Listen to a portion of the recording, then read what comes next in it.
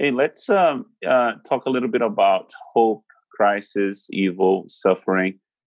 We live in a fallen world. We live in a chaotic world at the moment, and we as Christians we serve the supreme authority of the universe, which is God. Um, why would such a God, a good God, allow evil to exist in the world? Why? Like, we do see evil everywhere. So why Yeah. would God allow that to happen if he's supreme and he's a good God? Yeah. What are your thoughts on that? Wow.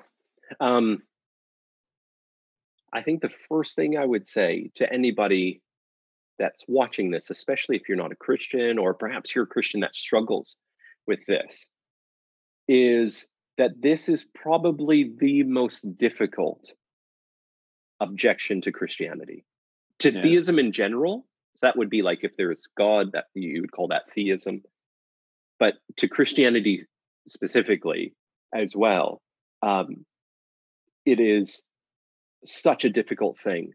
Um, my brother Andrew, and my brother Andrew. He was my hero. He was my best friend.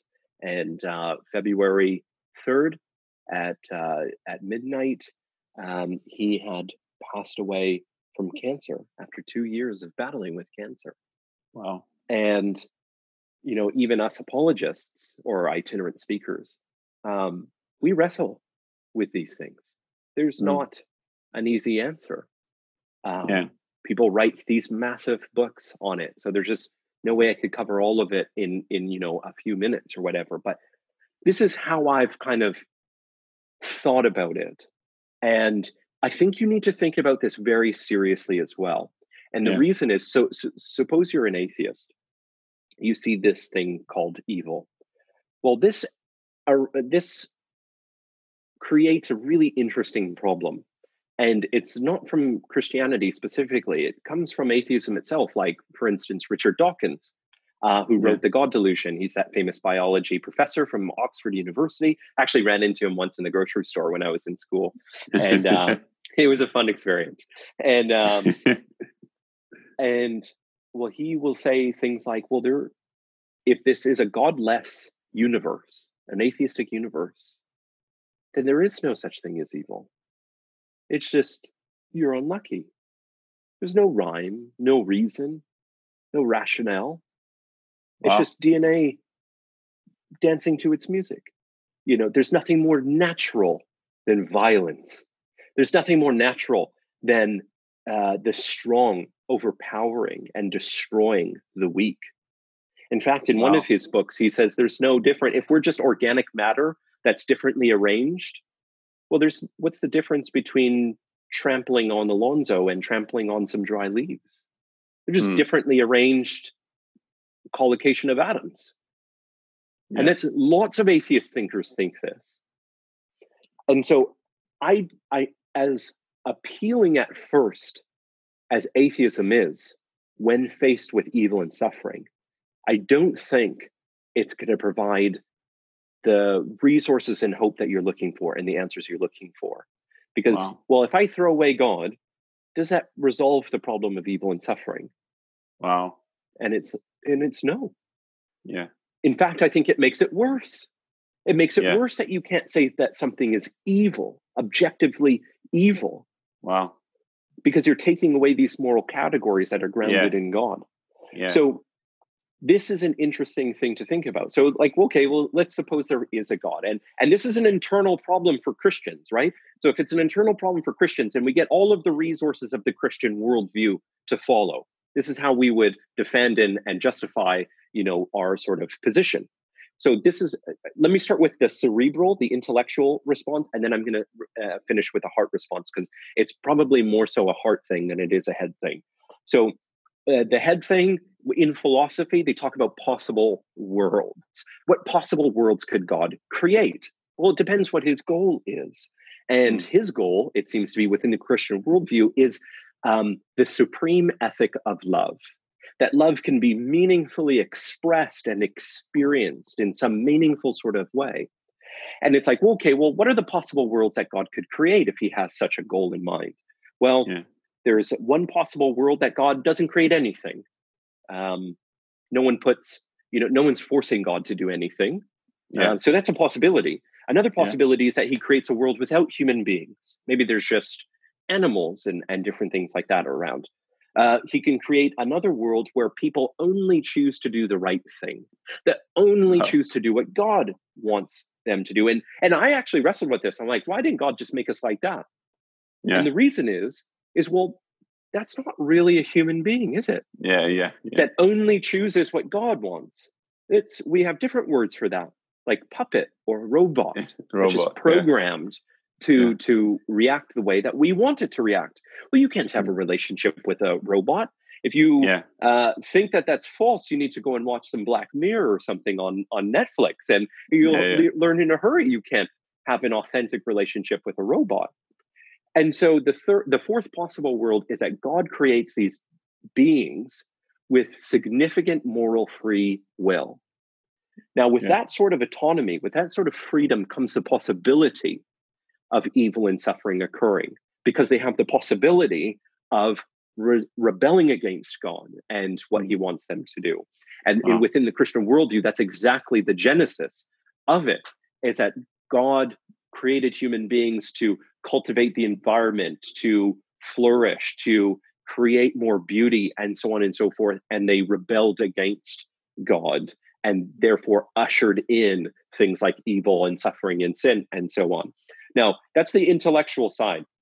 And why would God do that? Because, God wants to have a relationship with you, a meaningful one. So Mm. that's the intellectual side. I think that God is perfectly within his rights to create such a world. And some people would say, well, isn't that too high of a price to pay? And my response to that would be, what if God, and think about this very closely, Mm.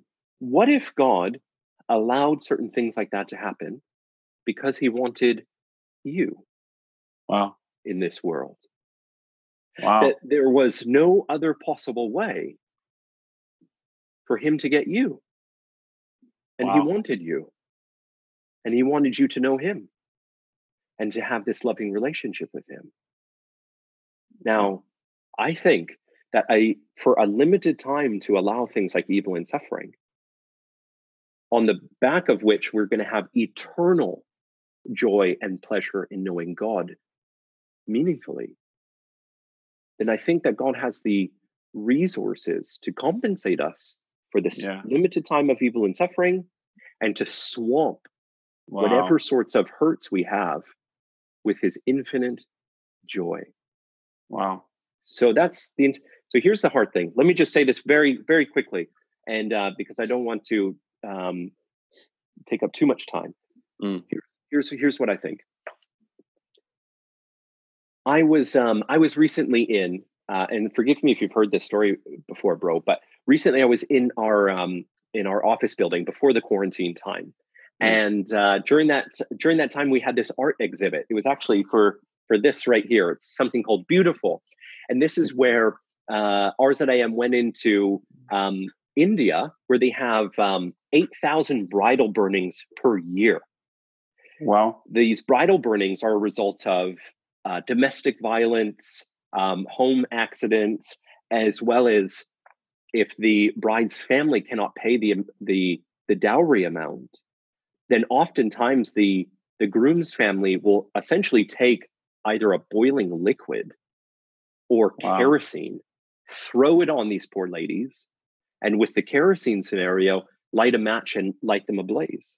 Wow. Just let them burn. And so this is horrific. And so Yeah. RZAM has this humanitarian arm called Wellspring International, and they went in to help counsel and support these women. Well, Mm. while they were doing that, there was an artist that went in with them and wanted to capture these women. And as they're sharing the gospel with them, they're painting their portraits and showing how beautiful they are, that no matter how marred the outside is, Yeah. in the sight of God, you are beautiful, no matter what Wow. anyone says, no matter what the world says. So they capture it. So one day, this gentleman comes in. He's a non-Christian guy. His name is Naweed. Naweed comes in and he wants to look at all of the paintings, eh? And so he's looking around, and I'm giving him a tour, explaining all of these things. And we get to the corner, and in the corner, there's this picture of a group of these brave women, and they're together and they're laughing. And Naweed says to me, he says, Alonso, do these women live in a community together? And I said, Naweed, I'm not sure. I'm not sure if they do or not. But why do you ask? And he says to me, I suspect they do. Now listen to this. I'll never forget this. I'll never forget this. Yeah. He says, I suspect they do because it is only those with scars that can possibly understand the scars of others. Wow. Only those with scars could possibly understand the scars of others. Yeah. I said, now you and I come from a completely different worldview, completely different religious view of the world. The good news of Christianity is not only do we have this hope in the end that God will compensate us with his joy and his presence, but we also have at the center of our gospel a scarred God. Wow. No religion has this. No other worldview has this. Yeah. That at the center you have this scarred God who did not have to come, but chose to come out of love. Wow.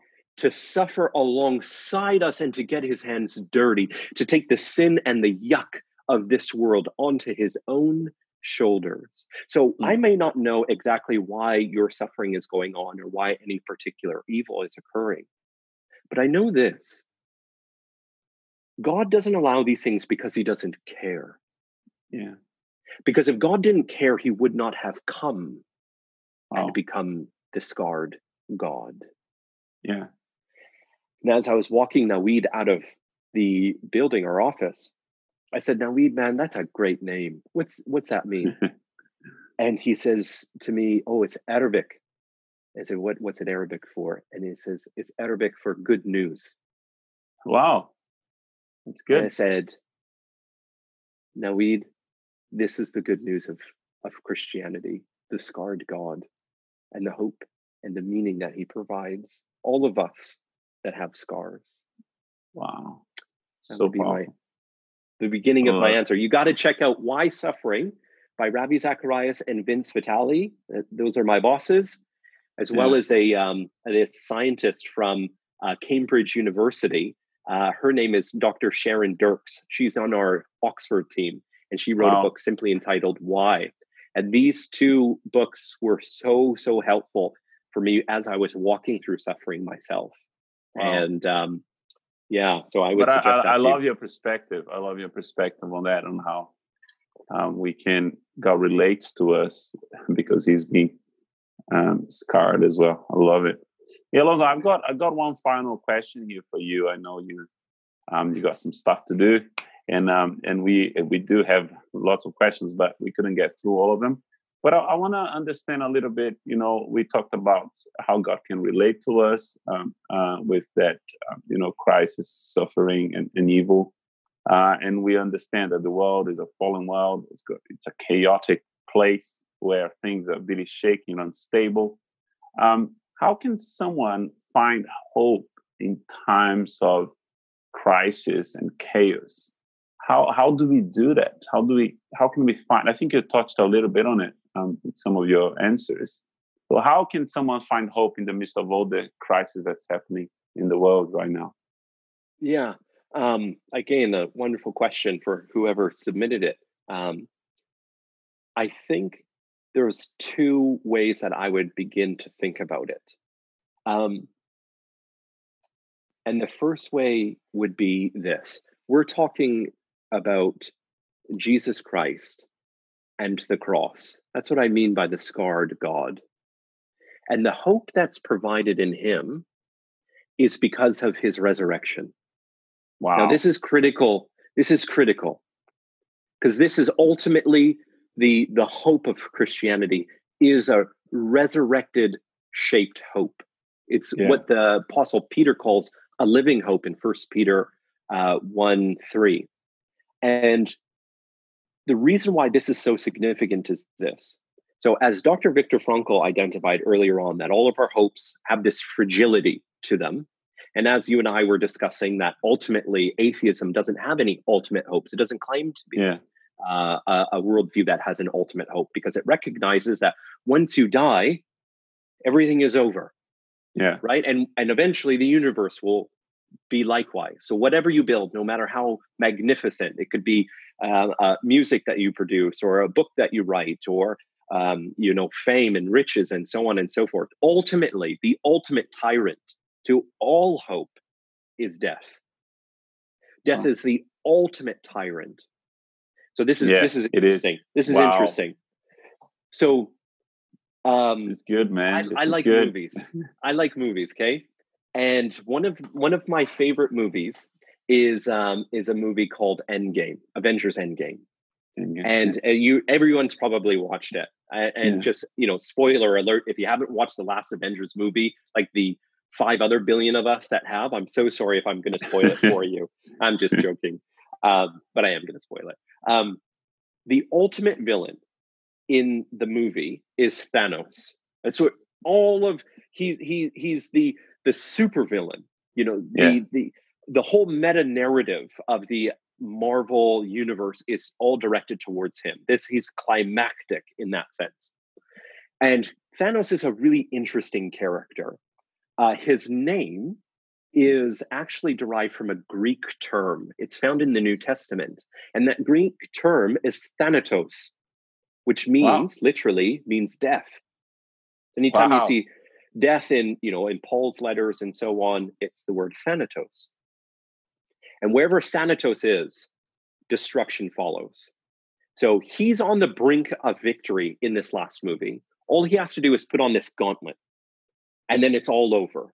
This is a bad thing, because this gauntlet is an infinity gauntlet. It can do whatever whatever desire the wearer has.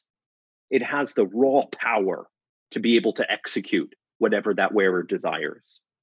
And so this is really bad if Thanos gets it, because all he desires is destruction. It's interesting, his last phrase on the battlefield. All of the heroes are nearly beaten. We're thinking he's about to win. He's literally slipping on the glove. And he says one phrase. And he says, "I am inevitable." What does that mean? I, the ultimate enemy, death, am inevitable. But there's one more person on the field, isn't there? Beaten and bruised, there's the Iron Man. Yeah. And as he is slipping on the glove, the Iron Man races towards him, grabs the glove, and puts it on himself, absorbing all of its destructive power at the cost of his own life. Wow. The gospel of Jesus Christ is that Christ on the cross absorbed that destructive power of sin, death, and the grave. Wow. Wow. The story doesn't end there. For Iron Man was not Jesus. Jesus on the cross. So if death is the destroyer of our hopes, then the resurrection means this. Jesus becomes the great destroyer of that which destroys hope. Wow. Jesus becomes the great destroyer of that which destroys hope, because he defeats the ultimate enemy. By raising from the grave. And I encourage you to read 1 Corinthians chapter 15, where it explains this in depth, that Jesus is the first fruit. And this is significant. First fruit in an ancient ancient culture would mean that you would pick these fruits first. And what that would mean is that the other fruit is bound to come. It means it's a good harvest. If I get this stuff, if this appears, all the rest will follow. Does that make sense? Yeah. It's a guarantee of everything to follow. Jesus Christ is that first fruit.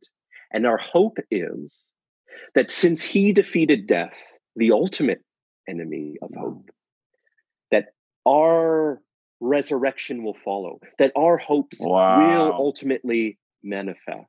And death will not be the end, but we will be raised up as Christ was raised up. That if Wow. God could do in Christ, then he can do it to all. Wow.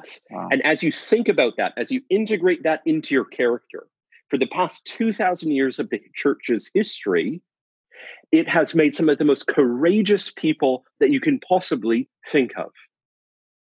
And in a Wow. world where we need courage continually, we Christians continually come to the cross and look at the resurrection to glean courage. That death Wow. is not the end. If you're an atheistic worldview, if that's true, then death is the end.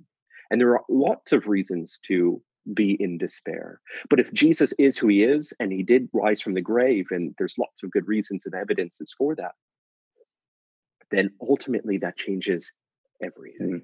Wow. This is so powerful. I love, man, Alonso, this has been an incredible 40, actually, it's been almost 1 hour already. And the time went by quick on my end. Went by quickly, yeah. And man, I'm just so grateful for everything that you shared today. I must say, as you were sharing, I'm just processing everything myself and just thinking, wow, what a hope. Can I tell you this? Yeah, go ahead. Yeah. This is what this means. This is what this means. Resurrection can mean all of these philosophical, theological sorts of truths, which are great, and we need these. But you know what resurrection means to me in terms of my meaning and hope and things? It means I'll see Andrew again. Wow. Resurrection means Andrew to me, my brother. Yeah. That is incredible hope, an incredible resource for hope, for anyone that's feeling like, hey man, I'm not feeling hope. And just in a practical sense, I think us Christians, what we're honor bound to do is to love one another as he loved us. Yeah. Which means that we go out and share this hope. So I'm so sorry, Mr. or Mrs. Atheist that are watching, and you get all of these Christians trying to tell you about Jesus. It's because the rationale is this: I have this hope, and I want to share it to you. I want to give you the dignity and honor of making the decision intelligently for yourself. And you can, besides the intelligent component of all of the reasons and evidences for Jesus and his resurrection, Christians feel compelled to share because of the joy and courage that they've gleaned from the resurrection of Jesus. Yeah. And they want to share that with you. And Christianity is something that's testable. Yeah. It's not something like you can take God at his word. He says, if you confess that you're a sinner, you've made lots of bad things, lots of mistakes. You've been victimized, but you've victimized other people. You've hurt other people. If you confess and acknowledge that you've fallen short of everything, of God's standard, and say, Jesus, I want you to rescue me from the yuck that's in my heart. I want you to free it. I want you to free the sin and yuck that are in my own heart.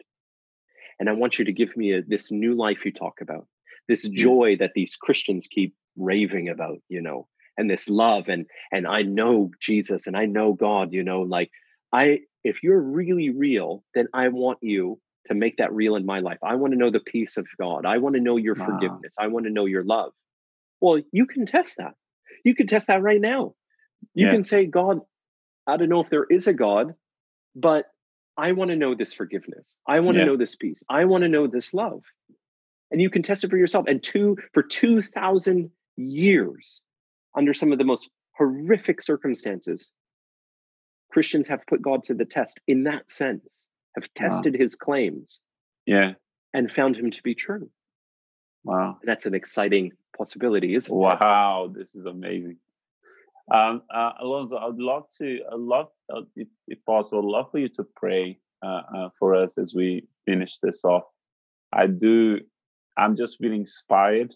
Once again, I love hearing different perspectives on Christianity, and it's just something just came alive in me, something fresh as I'm just listening to you. To be honest, I'm just reflecting here, and for the people that are listening, that they can be right now they are perhaps in a process of getting to know God. Perhaps they don't believe God, or perhaps they already know God. Would you pray for those who are first they want to encounter God, and they can ask God at any time to to come and abide with them, and they can meet this hope that we have. And for those who believe in God and they want to know more, if you can pray for them as well. And for those who already know God, we are doing our Christian life well. But I believe that God always has different installments of it's just there is new levels of understanding that takes you to a new dimension in your belief in God. So I want you to pray for that as well. Would you mind doing that for us as we finish? Yeah, absolutely. And just thank you, everyone, for listening to a couple of guys just talking about hope and some of the stuff we see in our world and some tough questions. And we just really appreciate you guys taking the time, and we just want to honor you in that. And let me just pray. So I'm going to say the two prayers, and then we'll close it out. And let me just do one shameless plug. If you're somebody that's really struggling with some of the coronavirus realities, someone that taught me a lot of the Bible back in Oxford, his name is Professor John Lennox. He's a professor of mathematics at the University of Oxford. And he wrote a book recently, just came out 2 weeks ago, on where is God in a coronavirus world. And I would encourage you to pick that up. It's in 20 plus languages. And I think you're going to find something there that'll really help you. And make sure you take out some Christian for a meal. Tell them they got to pay because you have questions. And you Christians, you're honor bound. You're honor bound to go and take them out somewhere nice, for a nice meal, not McDonald's. They treat them well, and ask your questions to that Christian and hear what they have to say. So let me just pray. Let me just pray for us. Father God, I'm just praying now for the perspective of somebody that doesn't know you, and you can just repeat this in your heart. If that's you, if you're that person that's just saying, I want to know this Christian God. I've heard lots of people talking about him. I've been thinking about really deep things recently. And as you were talking about the sin and yuck in someone's heart, there's sin and yuck in mine, if I'm to be 100% honest. And I wouldn't want to go and face God with that sin and yuck in my heart. I want to get it out. I want his forgiveness. I want to know that peace from him, and I want to know that love. I want to know that he's real. If that's you, then I want to pray this prayer for you. And you can just repeat it after me. God, please free my heart from the sin and yuck that is on the inside. Make me your son or daughter. Make me this new creation. Make me into the person that I was always meant to be, but have never been able to be it. I want to know you. I want to know your peace deep on the inside. I need peace. I'm full of anxiety. I'm full of worry. Maybe, Lord, if I'm to be honest, I'm a bit sad. I'm a bit depressed. I pray, God, that you would just take these things from me. I'd give them to you at your cross, where Jesus died for me for the forgiveness of my sins.